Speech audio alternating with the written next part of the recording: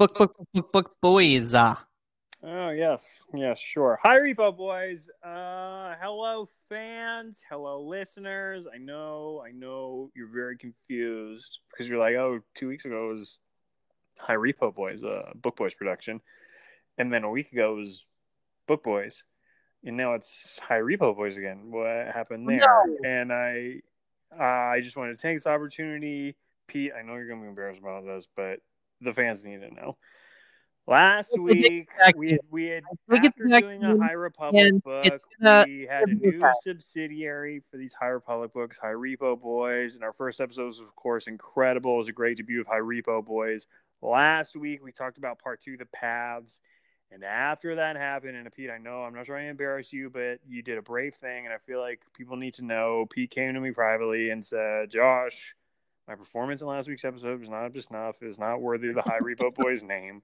I think it should just be Book Boys. I don't think it was good enough to be High Repo Boys." I disagreed.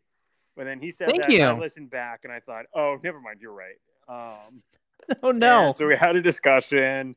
And so last week's episode did end up being a Book Boys because it was not quite High Repo Boys material for several different reasons, which will be apparent when you listen back on that episode. This week, we're coming correct. It's still bright and early daylight. We're energetic. I'm confident that this will be up to snuff, and it will be another episode of High Repo Boys. After a lot of discussion about what High Repo Boys is and where it fits into the overall umbrella of Boys LLC, I can announce that we have decided that rather than being another in a series of joint ventures, a la Po Boys, a la Pedro Boys, a la Tano Boys, High Repo Boys will be more something that I personally oversee, more of a side project, so to speak. But it will still, of course, be on this feed, and you will still, of course, always get to hear High Repo Boys. I'm just shocked to use the word we for everything you just said. But I meant yes. WII. What an opening. Has anyone emailed us about how good of an improviser I am yet? I haven't checked the email in a while. I don't check the email anymore. Well, hey, fans, send us an email if you want. We love interacting with the fans. Oh my god, we love interacting with the fans. There's such on a our precedent email for that happening. Yeah, Poboys podcast Hello, at gmail.com. Sarah. I don't think she listens anymore. I don't think so. She still follows me on Letterboxd though, so that's nice. Oh, cool. Well, I wish here. Oh my god. Yeah, Chewie. That was a sound. He is not happy. He's not a happy camper right now. Oh, I've got your unhappy dog beat. I got a real here. unhappy dog here. So here. The only difference is mine is hopped up on 3 different kinds of drugs. Well, should we get into drugs yet, or should we? I have some stuff. I don't know why we shouldn't get into drugs, since, as we discussed last week, the only thing making this Star Wars book an adult Star Wars novel is, of course, the use of drugs. Mm-hmm. And do you remember the name of the drug? Because they go into it in this part. It's like one of the first chapters in part 3, The Storm, from the book Light of the Jedi by Charles Soule. They talk about this guy using drugs, right? The only thing I remember, and granted, like, you read this book 2 weeks ago, I finished this book last week. Okay. So a lot of this is escaping me. They talk about death sticks at one point. Oh my gosh, do they really? I missed that. Yeah, when they're having a party initially, they're like, "Oh, look at they're consuming that sweet, sweet calf." Not in the book. Man. And then they say, they're, some of them are taking some death sticks. Oh my goodness, we did get an email. So, can you not read spam? All right. Look. I have access to the same email. I sent the below message to the wrong email address back in December. Hi, Pope. First time, long time. After the emotional season finale of The Mandalorian, it had me thinking that this series is one of the better pieces of Star Wars content since the original trilogy. What would be in your triumvirate of Star Wars trilogies and series? excluding the original trilogy, mine would be Rogue One, the sequels, and The Mandalorian. This is the way, Connor. Now, for perpendicuity, What? Perpetuity. We should note that he For said perpendicular perpetuity. Mine would be Rouge One, the sequels, and the Mandalorian. So, not to insult our fans, but this guy can't spell. So thank you, Connor. But you read a lot of books. I read a lot of comics. We can probably give some sort of slightly less than predictable answer to this question. Say you have someone coming to you and is like, I love the original Star Wars movies, blah, blah, blah. Where do I go from here? What are the three, where do you have three kind of pillars of Star Wars that you would point them to? Three pillars. I mean, obviously we wouldn't have this show or this friendship if not for the Clone Wars. It's really the only thing keeping us together. I mean, we had mutual interests. They just name one. Basketball, maybe. Our workout routine.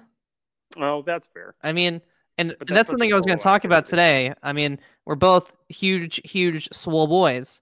But I mean, it's obviously Clone Wars. Yeah. My brother just binged it, and he was like, it was very, very good. And he watched the whole thing, like start to finish. And I don't even do that because there's the droid episodes. And I've tried since the pandemic, and I got about halfway through. And I mean, I didn't get like sick of it or whatever. I don't know. I'm bad at watching television. Yeah. Scott Aukerman of Comedy Bang Bang has dropped a few hints that he is currently watching Clone Wars, so that's getting out there. So I would say Clone Wars, Resistance, and then you'd think I would say Rebels, but actually, I want him to watch the Uriel Poof scenes from Star Wars Robot Chicken. They're on YouTube. I'm sure there's more. Boy, they're really good. Yeah. They're really good. Vamp up for a second, and I'm going to try and find them and give our listeners a specific thing to search for. Okay. So, while Josh is doing that, our week in Star Wars, we are covering. Well, I still haven't given my answer to the Triumvirate. Yeah. Okay. Well, this is. I mean, vamp on the subject. It's fine. You can just search for Uriel Poof Robot Chicken, and it comes up. Yeah. So that's a pretty good triumvirate. Go through its Resistance, its Clone Wars, and it is Uriel Poof on Robot Chicken. Which, by the way, fun fact, I'm looking at the screenshot of it now, and fun fact about that sketch is, if memory serves, Donald Glover is the voice of Mace Windu in that sketch. Yeah, that sounds about right. Yeah. My triumvirate would be, obviously, Clone Wars. And then, I guess, if I was like trying to be like, here's something you might not have thought about, I would point to the Kieran Gillen, Salvador Larroca Star Wars Darth Vader comic book. Okay. Which follows what happens to Darth Vader immediately after his defeat during A New Hope. Is that the one where that'd be good. Not to do a huge spoiler, is that the one where Palpatine's 6 cyborgs on him? No. Okay. Yeah. Okay. Yeah. I think that's parts of it. So that's horrifying. Yeah, I've read that. That's horrifying. And then I mean, I don't know. I gotta say, I would point to the prequels. Like, I know that's an obvious answer, but more than the sequels for me, and granted, I don't have the benefit of hindsight, and I haven't, the prequels haven't aged enough for me to recontextualize them. But the prequels are like, if you were stuck on a desert island with the prequel movies, like if you were a Castaway situation and instead of a volleyball named Wilson, you had the Star Wars prequels and you watched them enough times on that desert island, you would come back with some hot freaking takes. There's a lot to like, you can really convince yourself. Like, they really are what you hit the finish recording button with my face. Apologies for that. I have very hot cheeks. I don't know what to say. The prequels are really what you put into them, though. Like, if you really want to hate the prequels, man, you can watch those movies and find everything to hate. But if you want to convince yourself, like me, that George Lucas was like a genius and was so far ahead of his time writing and making these movies, and that all of the obnoxious CGI is part of the core. It goes in tandem with a society at the height of extravagance that it's depicting. You can find it, baby. You can find whatever. It's whatever you bring in. It's the cave in Dagobah. Only thing in the prequels is what you take with you, man. So that would be my triumvirate. What a great segue to one of the tweets that I wanted to bring up today. Oh, good. We're talking tweets. And this is, of course, our new segment. Talking tweets. Tweets. Which is a staple of High Repo Boys. Yeah. And you might think we don't actually look back that often, too, because at a certain point, our neck muscles they're so jacked. It's physically painful for us to look behind ourselves. Yes. Because it's a whole thing about tendons and muscles and stuff. It's just tendons, muscles. You have to live with when you're as jacked to the nines as we are. Now, there's two tweets. One is like a. Were they to us? No. One is actually about the prequels. And I'd be interested to hear your. I'm ready to go to bat, baby. And my baseball bat is wrapped in barbed wire. Somebody tweeted at Ahmad Best and said, did Palpatine let Mace Windu win? And okay. Ahmad Best said yes. Palpatine let Mace Windu win. Interesting. Like, 2 or 3 people were like, no, dude, blah, blah, blah, blah, blah. And he's like, yeah, I was just there while he was doing it. Me. So I've always been the exact opposite. But here, what are your thoughts on that? So because I don't know. Because here's the thing: is I like to believe that Palpatine didn't have the upper hand, and that Mace Windu would have killed him. So that would imply that Palpatine was like taken very much by surprise and really took a really long. I don't know. No, I still think I think Mace Windu had the better of him, and Palpatine was he would have killed him if Anakin had not intervened. That said, and I understand, like, Ahmed Best I don't doubt that he was there and that he knows that that's the motivation that went into the performances. But that gets into one of my favorite subjects about storytelling and stuff, which is, what's in the text. And so far as the movie goes, the movie doesn't provide an answer. Mm-hmm. And when the source material doesn't provide an answer, to me, that's an opportunity for the person ingesting that material to decide for themselves. So, I mean, that's something I don't think there's a right or wrong answer to. To me, throughout the expanded universe, there's a bunch of references to Mace Windu being like the best swordsman that the Jedi Order has ever known, and his style being borderline dark side because it relies so much on aggression and stuff like this. Shatterpoint a book, or it was just his specific thing with the Force? There's a Marvel miniseries about Mace Windu. I don't know if they reference it during that, but there's also like the visual dictionary that Pablo Hidalgo wrote, breaks down like the different styles of Jedi combat. There's like 7, they're numbered. I don't know. Mace Windu's is the least focused on defense and the most focused on offense. So, okay. Yeah, I don't know. That's interesting though. Because again, it's, it's one of those things where it's like, how much control does the source material have over something after they put it into the world? Like, to talk about another fandom, perhaps parallel to our own, J.K. Rowling in the Harry Potter universe famously keeps saying all sorts of stuff and adding on to her books after the fact. Mm-hmm. And she says things like, oh, Dumbledore was gay, which is, hey, that's great. Representation matters, but you didn't put that in the text. So you can, to my mind, J.K. Rowling can say Dumbledore's gay all she wants. If she didn't put it in the text, then that's up to me. It's my decision to interpret, because she didn't leave any evidence for that. And, to my mind, and I've watched Revenge of the Sith plenty, because I love that movie so much. I feel like within the movie, there's no evidence one way or the other as to whether, like, how that's going. And I don't, yeah, I mean, I guess it's, I don't know. I Yeah, mean, I guess he could have done super lightning instead of just regular lightning. But to my mind, Mace Windu has the upper hand. I think you're right. And that's more, you and I are not Windu haters. No, We might by no means. considered stands.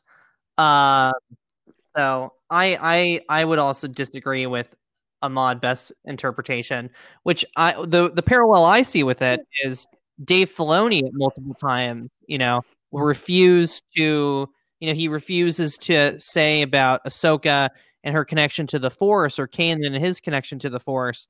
And there are multiple times where he would be like, I want to create a story where you, the viewer, can try and fill in the blanks, and then your own mind goes through all of those things. Yeah, for sure. And I think like another great example stemming from Dave Filoni is, I've talked about it before on the podcast, but he's talked about in behind the scenes footage making a point of Twi'lek, like if he has the opportunity, AT-AT, if he has the opportunity to canonize both pronunciations of something, he will take it because it widens the world and stuff. So I don't think it's a matter of who's right, who's wrong. Like it doesn't. No, like if George Lucas knocked on my door right now and told me, "Hey, Palpatine had the upper hand. He was just playing with Mace Windu," I'd be like, "That's a cool opinion, man. I can't help but disagree because that's nature storytelling. You throw the story out there and it's out there." But so I have one other story. This is another tweet. There's more talking tweets. This is a real bummer. All right, this is a real bummer. So, I don't know if you're aware of this person. Is this about the High Republic show on YouTube? Yes, the High Republic show. I caught wind of that over the weekend, like online. Yeah, I didn't watch the show, but I heard the. I haven't caught it. I haven't caught the show yet either. I tried to look for it, but it wasn't on the main Star Wars channel. Maybe it's there, or maybe it's a separate channel. I haven't seen it yet. But Christina Ariel, she's on Twitter. We follow her now. She's the host of the Star Wars High Republic. She has a couple other shows. It looks like she's like a media member. She's a Black woman. And the reason I'm saying that is when it was announced that she was have this position, she posted just these horrid things that were said about her. Yeah. She like copy and pasted just terrible stuff.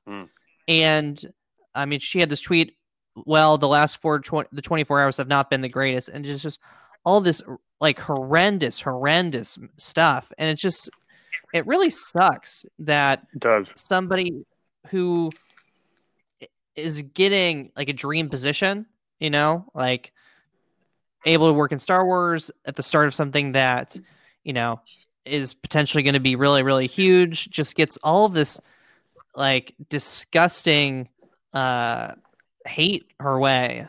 It's coincidentally something that I had thought about a little bit earlier in the weekend. I just read this book, Nosferatu, which is by Joe Hill. It's a Horton. Okay. NOS4A2, like a license plate. They did an AMC show about it.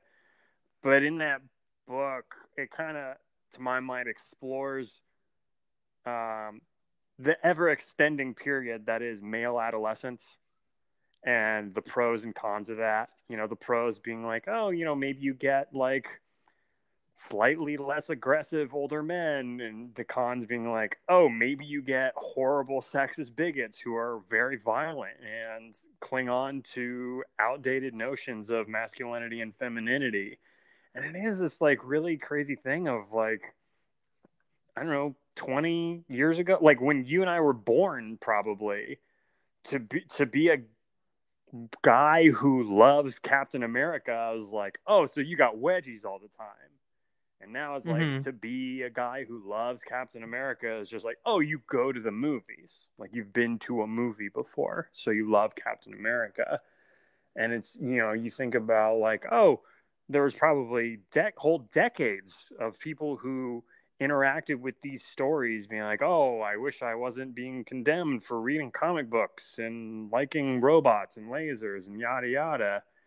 And then, people from that same culture, the spotlight is thrust upon them and they have a bigger voice and they have a platform, and the things they like are more accepted. And all of a sudden, the guy who likes Captain America is not getting shoved into a locker. But it's like there's this very loud subsect of those people who are really abusing that. Hmm. It's very upsetting because I think you like to think, narratively speaking, that the downtrodden, when given power, become judicious or whatever. But that has certainly been proven time and time again, particularly within Star Wars fandom. I mean, Hmm. I'm sure it happens with Marvel fans as well and stuff. But I mean, I read comic books. I feel like I'm fairly up on what's going on with Marvel as well. I mean, I don't have a podcast about Marvel or whatever, but it's Star Wars in particular just really seems to be, I don't know. We got some real losers. It's a bummer. It's a real bummer. Well, it's also one of those things where it's a huge umbrella. So Yeah. it at different points means a lot for different people. So, at some point it's like an escape for people. Maybe it's something that you grew up with, and then it continues to produce content that you enjoy. I would say that we probably fall into that category. And then there's the category that you're describing of the people that were huge fans before it was seen as part of like the lexicon. And that allows them to feel entitled and Yeah. to express their own opinion, that it's like a zero sum game to them, that just because this black woman who is, I would imagine, super qualified. I don't know her background. I think that she's going to do a great job. They don't just hire people. Yeah, I mean, of course she would have gotten the job if she wasn't qualified. Like, it's not Yeah. like there's only a few people in line for that position. Like, they're No, not just it's arbitrarily handing out that job to the first schmuck who walks up to the back door. I mean, like, oh, you showed up? Here you go. Like, she won out, no doubt, over plenty of contestants. yeah. And the other thing too is it's one thing to like take in what she produces and then be like, not for me, Right. or whatever, right? Like for me, Andy Gutierrez, huge fan right now, but when she first started, more Carboni than her. What? Mainly You're Carboni. crazy. Carboni's fine. Uh, I love them both. But if I met um, Andy Gutierrez, I would be weak in the knees for sure. no. Well, I wouldn't be able to speak. But when it was Carboni at the very beginning, I wasn't a huge fan. I was like, Yeah, oh, here's this white nerd. It doesn't even seem like he likes it, which, is part of his persona. And like, I was very turned off by that. Mhm. And, I didn't have a platform to share that publicly, but, But also, if you'd have had the platform, would you have? Because that's the other thing. Like, I don't know. That's it. Because I try to. I feel like the spirit of the time we're living in is like empathize with one another. Let's find some common ground here. And I try to think of, because again, like I said, I was thinking about this early this weekend before I found out about this happening with like comic book fans or stuff like that. And the closest analog I have is that I really like heavy metal. I'm a big fan of heavy metal music. Go to heavy metal shows when there's not a pandemic on. Slay it in the pit, no big deal. But heavy metal is very much like not a huge genre. Like Metallica is big, but heavy metal is not big. But every now and again, a heavy metal band that like one night is playing a club where there's like 300 people, all of a sudden for whatever reason will blow up and become huge. And then there becomes like a bunch of people like wearing that band's shirt or whatever, and it becomes like, oh, well, this is sort of weird. Like there's a whole other crowd of people that aren't necessarily coming to these horrible sweaty clubs and slaying in the pit that are listening to this music and wearing these shirts. And I don't know, I mean, I guess every now and again I'm like, you don't seem like you really like these guys, but I don't like. But they probably do. I don't know. Like I'm not. If somebody Well, who's like, I don't know. I don't know. I don't get defensive when I see somebody who likes something else I like. And I'm certainly not going to go on social media and be like, you don't like it enough. Like, I can't imagine. I cannot imagine going online and giving someone crap for enjoying something I also enjoy, right? Like if I don't know, like what's the least metal thing you can think of? Like Kenny G. I don't know. Like if Kenny G went on Twitter and was like, Meshuggah's the best band of all time, I wouldn't be like, oh, I need to immediately dox Kenny G and tell him he's not a real Meshuggah fan and he doesn't know anything. But time and time again throughout Star Wars, there's this, I like to think, minority of the fandom who, I don't know, just decides that they need to burn down anything that's not like a straight white dude who likes Star Wars. I don't know. and I can attest personally to that. We went to a Mastodon concert once, and I was the only person in the whole venue that was wearing Patagonia or a button-down shirt, for that matter. So, and here's a great example because I would tell you, Pete, that was not a heavy metal show.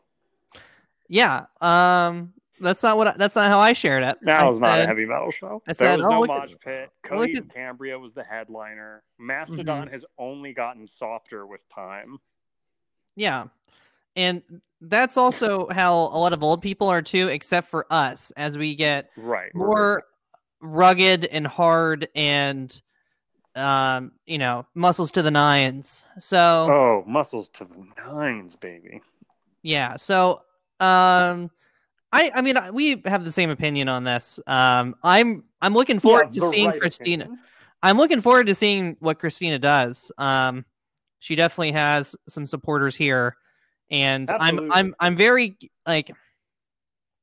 We talked about this on the pod probably sometime last year of being bummed that the Star Wars show was going to once a month. Yeah, and I hate to say it, but like I don't watch it anymore. Oh, it's me neither. It's once a month, so it's not. Because it used to be, it came out on Wednesdays, I think. So it's like every Wednesday I knew it was there. But like, I don't really, because and it's longer now too. I think it's like 20 minutes to half an hour type of thing. Yeah, I haven't watched it in a while. I haven't really. Well, there's was it Christine Baver? Baver, I think is her name. Right, she does like the book club, and I think she does the High Republic launch event. She does This Week in Star Wars, so she does like the little blasts. But also, yeah, I don't really consume it that in any regular pace. And yeah, I don't know. It's also like at a certain point, it's like I'm gonna be talking about Star Wars an hour this week, no matter what happens. Do I really need to hear somebody else talk about Star Wars? I can hardly stand to hear myself talk about it.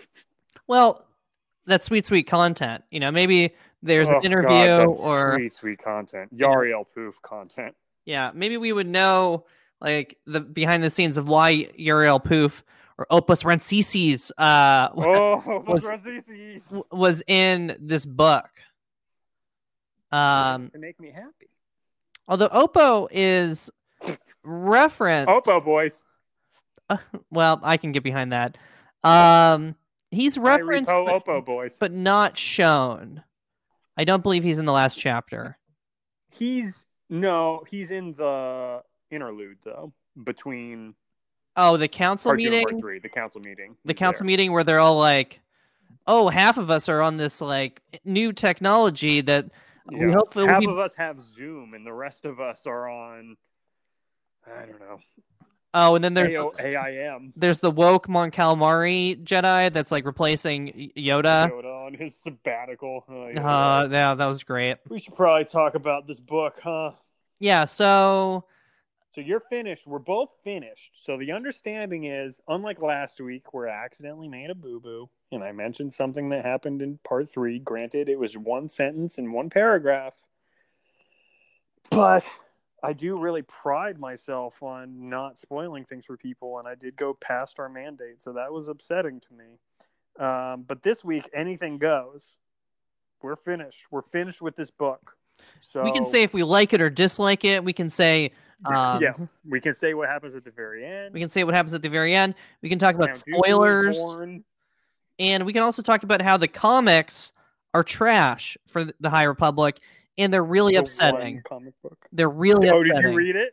No, but I saw the picture of Ski, and for like the next next episode or next comic. To be fair, this didn't happen in the book, so just because somebody read the whole book doesn't mean they know this thing. This is going past the book. Yeah, so that makes me really upset about that comic. All right, let's talk about. The first trade is coming out in like June or August. So let's talk about the different Part 3, the Storm. Yeah, so there's a couple. There's like the part with the Niles, Nile. And we get, each of those individual characters and where they are. We are with Loden, who is still chasing that ship to get the... Again, the timeline with that is so weird to me. Because he's chasing the ship sends a distress call. We're giving every indication that distress call is essentially going to have to go through, like, the process a constitutional amendment would have to go through to be passed. Yeah. But then before Loden and the other Jedi Bell are able to... Bell. No, not Bell. Adira? Indira. Yeah. Are able to catch those Nile. They're able to send that request and get it sent all the way up the line and have a whole fleet catcher. No big deal. But I would say, to my mind, that's the one like hiccup in this book, or like that's the one thing it momentarily took me out of it, and I was like, wait, how much time has passed here? But yeah, so Loden is chasing down these Nile. This is one thing I think I wish Charles Soule had done a better job of was describing these ships, because there's various points where like I don't really have a set visual in my head, like Loden is going after that ship, and there's like there's a spot where you can go in through the side, and Indira goes there first, and then Loden goes to get the father. Right. It was really difficult for me to envision because I'm trying to like run through my Star Wars vessels and ships and stuff like that, but those are all advanced ships, so it kind of I just don't have the level of imagination to be like, what is this I'm actually seeing? I think it's careful ground you have to tread, though, because I think if you get too into the weeds with describing a spaceship, then you get into like you risk getting into George R.R. Martin describing a feast territory. Mm-hmm. Well, it could be something like this. That's where I feel like cover art comes into, right? If you have a ship leaving a planet, then that little, ship that you see on the cover of the page, you can visualize that. Now, I'm not saying to Charles and the boys and the girls that are, in the High Republic, like, what are you doing? I, with my big swole mind, can't picture it, but here we are. It is what it is. So that's fair. A couple things we talked about last week. I was bagging on Martian Row and the Nile a lot. And I still think they're huge dorks. Okay, yeah, I was about to say, I know you're not about to say now you're not, because nothing in the third part redeems any sort of... No. I mean, it's clear that these are going to be the villains of the next book. It's like they're the Empire equivalent, but it's more due to the the Republic's refusal to like have a standardized army. So like we learn in this book, they got like a militia. Well, yeah, it's like on-call militia. Yeah, so it's like it's honestly like the Capitol insurrection that happened where they called in Maryland, they called in Virginia, they called in other people's stuff so that they wouldn't have to bring in because they didn't have any other troops on the ground in the Capitol. So that's like their writing device to make it a 1-for-1 or to make it look like they're outnumbered. Mm-hmm. Now, what did you think of this big space battle? Because, again, we're operating under the assumption everyone's read this book, if you're listening into this point. That space battle wound up being the climax of this book. Mm-hmm. While I was reading it, it did not feel like the climax of the book to me. I suspected that we were going to get Jedi on the throne platform, the Great Hall. I suspected Jedi were going to be at the Great Hall swinging lightsabers and yada yada, and that does not happen. Like the climax of this book is that battle. Yeah, the High Republic militia and the Nihil. I read this in my digital copy. You have a physical copy, yes? Mm-hmm. So I could see that there was like 60 pages left. The way the digital copies go is the last like 10 is the author's previous work. So I kind of knew that this was going to be the climax just based off of what I was seeing. It was weird. It definitely felt like this was a book that was jumpstarting the rest of the series. Like the battle, the battle was all right, but it was interesting because I thought they were going to the Nihil were going to directly engage Admiral Krenara's New Republic fleet that had the Jedi ship in tow as well. But most of his plans were to leave. Like the Nihil were trying to get out of that. They were trying to run away, and then they eventually right before Martian Row takes him over. No, not before Martian Row takes him over. It was before the Tarkin's planet that they like blew up. Portion. Those hunters were after them. So that's why they got cornered off. There were some things I didn't see coming, and there were some other things that, because I had too much information, I was not surprised that certain people passed away or not. Ditto. Thank you, High Republic comic book. Yeah, for sure. And is that like the fault of them releasing everything at once? I don't know. I kind of wish that there was like a list of, you consume this, then this, then this. Maybe that has been published. Yeah, I mean, Charles Soule tweeted about it, but there was no sort of official doctrine on what order they came in. And to be fair, nothing was like, it's not like I found out like a major character died from the High Republic comic book. Like after so even if you haven't read the High Republic comic book, you've read this book. So the High Republic comic book gives away that Jorah has died, and that Skeeve has lost an arm. And so, I mean, to be fair, Jorah and Skeeve are not huge characters in this book. They're in it for sure, but they're not. It's not like Avar Kriss or Loden Greatstorm or Bell or anyone. They like play that. a large role in it, though. I mean, the book at the beginning makes it seem like Jorah and is it Skis? Yeah. Who knows? Skeeve are Sheev Palpatine. Oh wow, there's a dot that hasn't been connected, except by every Star Wars podcast out there right now. But you think that they're gonna be big, like maybe it's Avar Kriss and Elzar Mann. Their next book is them on Starlight Beacon, and Jorah is the one that's sending them out on a mission, or maybe it's Bell and Loden doing that. Like you get that kind of feel. But they go with a different route. I thought it was cool that Jorah gets knocked out almost immediately in that battle, right?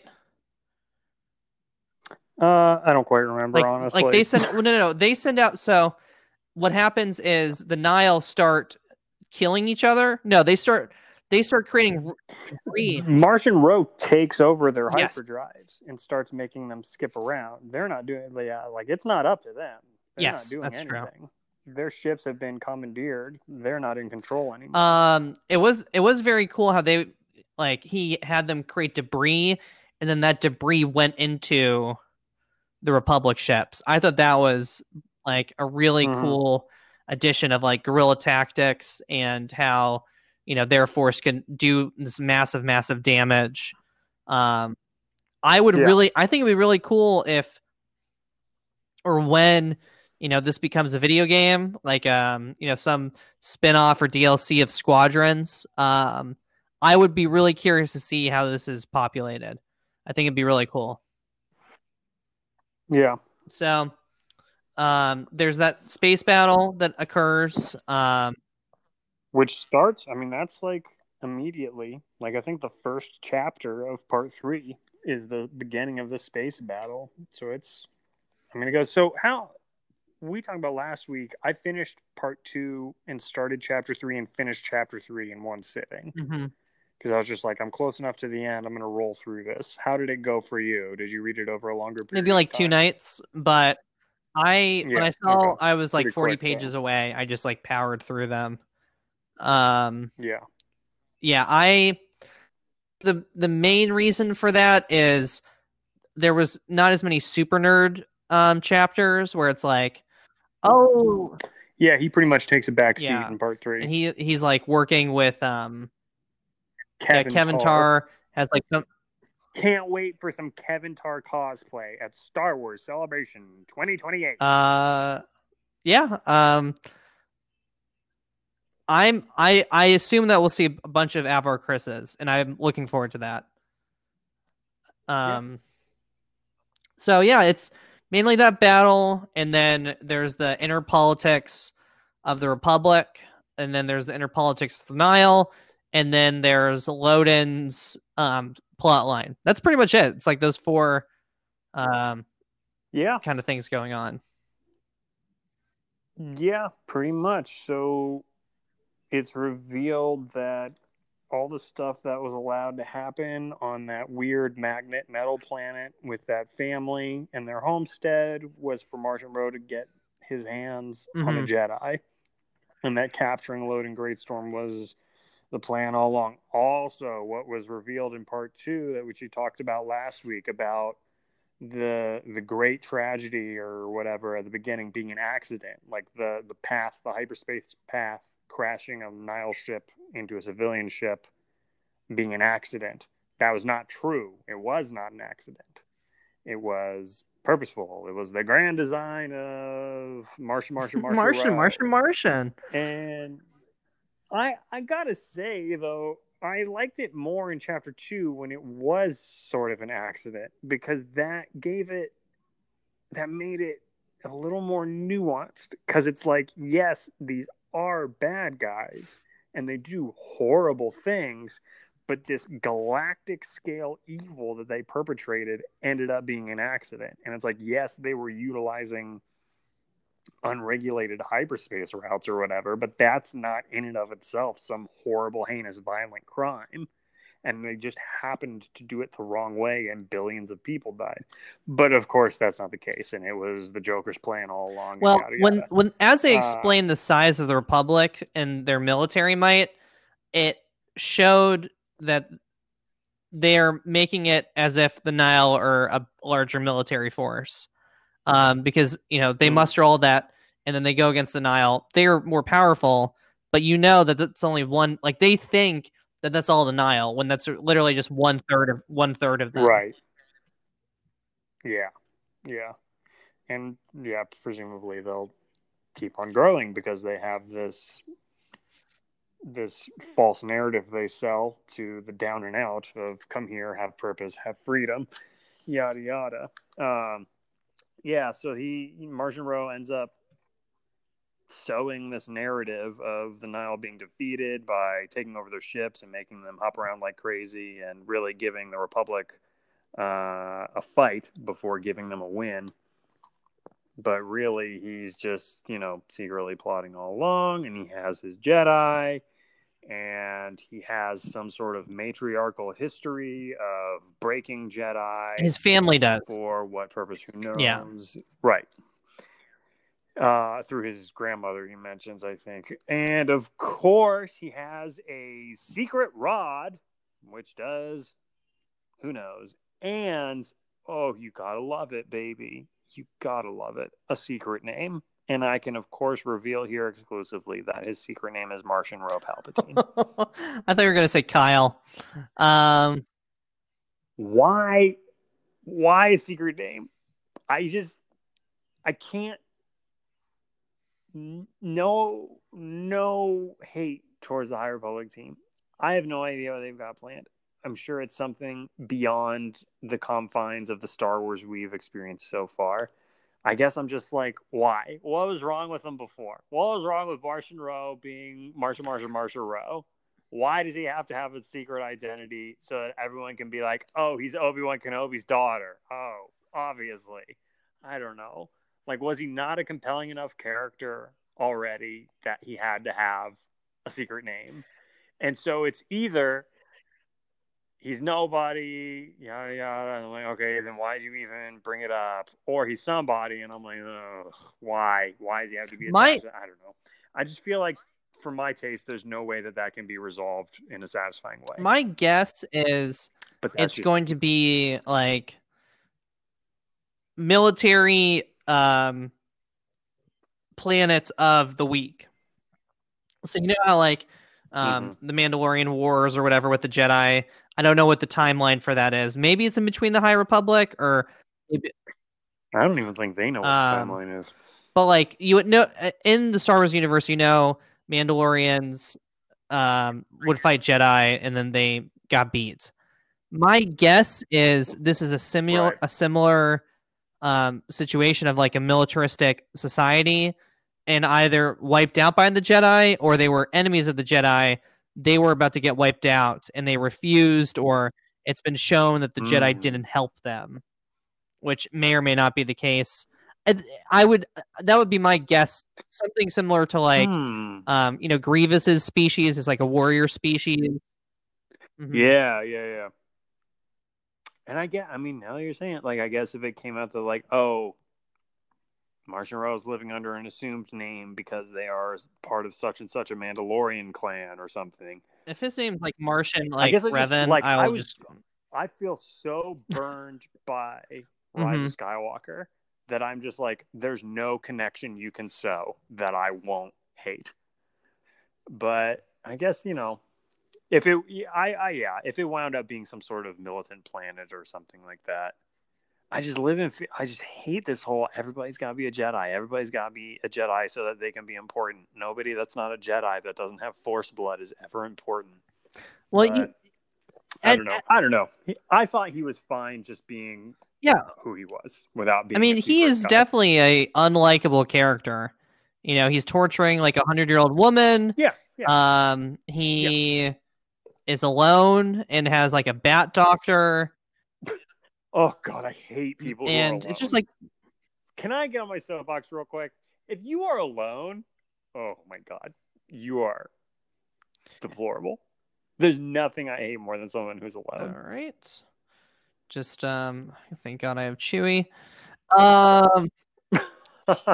Here's what. So I think they do. I think in part 3 they do a better job of painting Martian Rowe as like a mastermind and adding scale to this conflict that's going to now span however many comic books and books. Maybe the Acolyte will be about will have something to do with this too. Yeah. So I think it does a fine job of that.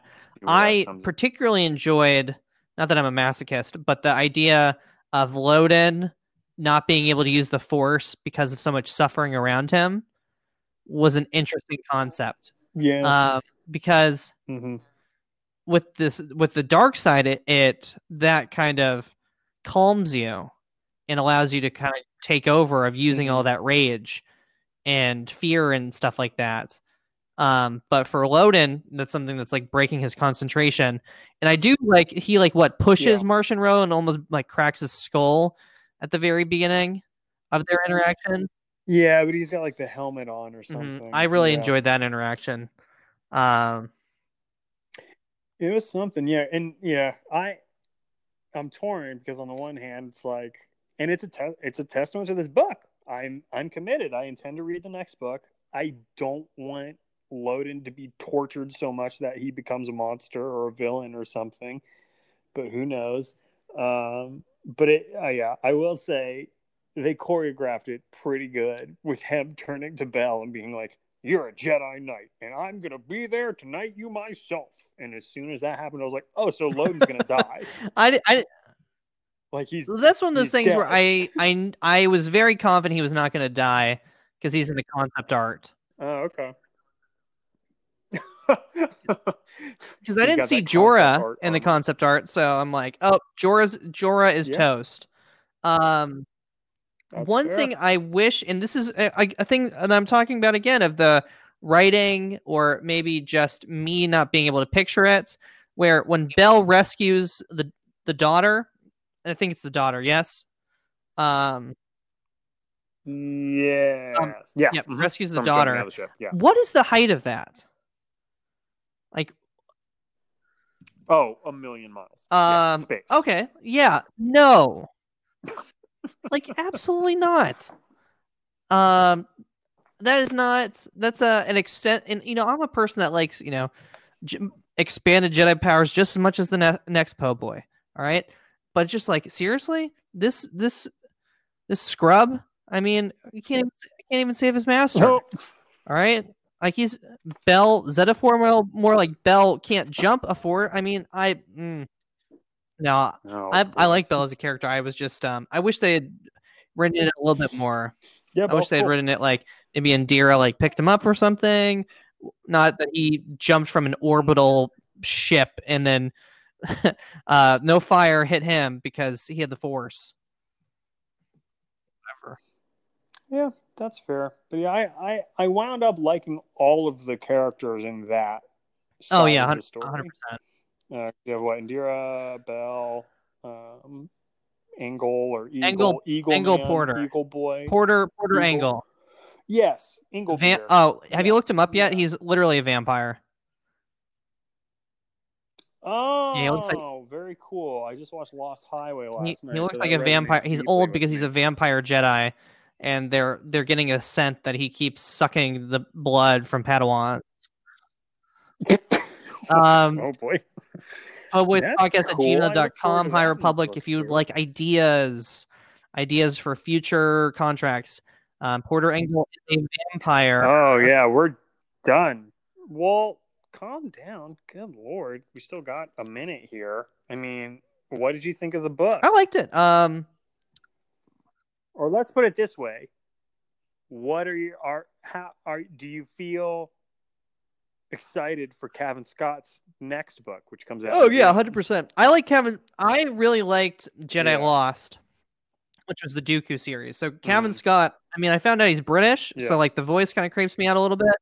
But what a world. It's nice having different perspectives. Yes.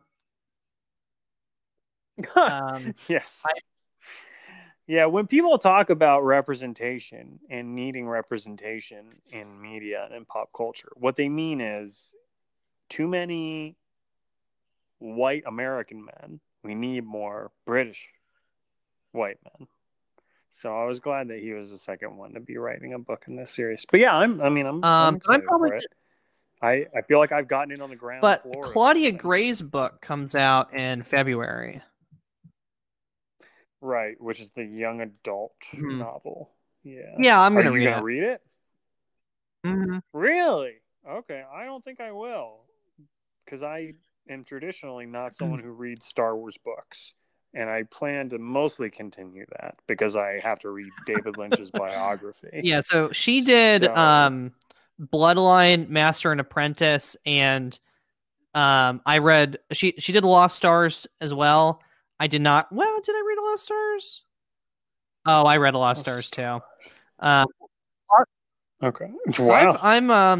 I am a big consumer of Claudia Gray Star Wars books as Nice. it were. Mm-hmm. So I really enjoyed Master and Apprentice. I will get Into the Dark, which Mm-hmm. is coming out February 2nd. Into the Dark. And that follows. Let's see.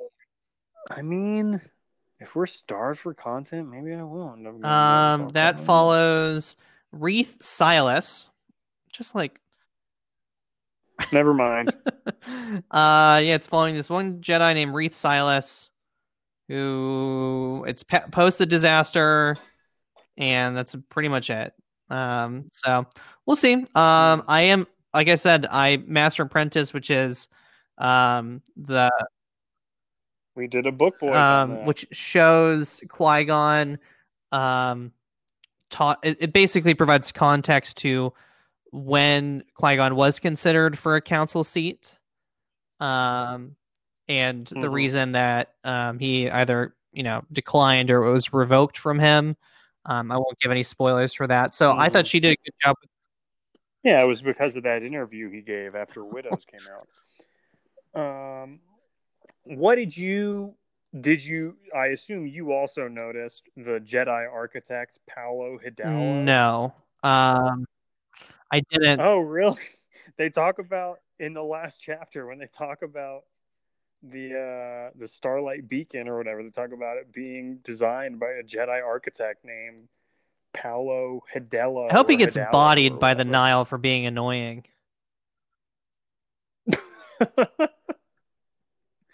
I just hope he blocks half of the High Republic on Twitter.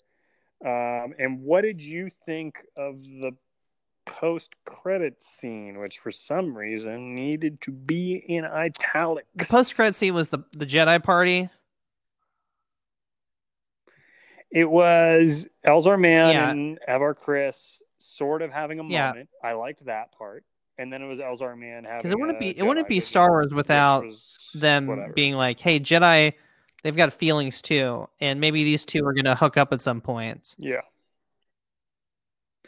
it's like that Tobey Maguire, Robert Downey Jr. movie at the beginning of Tropic. Yeah, so that's fine. I enjoyed them showing some portions of Starlight Beacon because they were in like what some there's like 3 areas that showed different climates from different planets, and they happened to be in one of those. Yeah, and let me tell you, as someone who throughout their adolescence lived in an area near Washington D.C., Starlight Beacon sounds like a museum that you always hear about, but you're never actually. Well, it sounds like a place that you were forced to go as a kid, and people. Yeah, like you go on a field trip, and it's like, well, I'm not at school, but it's like, and people talk about it like that you meet from out of town. They're like, "Oh, I really want to go there. I really want to go there," and you're like, "Really? I mean, I've had to be there so many times as a kid." And it's like you go into the lobby and it's like, oh wow, I hope they don't recognize me again. Jacket. And then it's like that's the end of like I don't know. Oh, cool, an old airplane. Wow. Funny enough, that was it took me like 8 months to get somebody to go to the National Aquarium with me in Baltimore. Dude, you should have hit me up. I've been to that aquarium 2 times. It's nice. It was. Yeah, it is. They got some cool stuff. They got the white alligator still. That one, I don't think they do. They have a sloth. What? I remember that. What happened to the white alligator? Cancel culture. They had an albino. So with that being said, Josh, if you know what happened to the albino alligator, poboyspodcast@gmail.com, @poboyspodcast. Don't make the same mistake Connor made. Do not email poboys@gmail.com. It's poboyspodcast@gmail.com. See ya.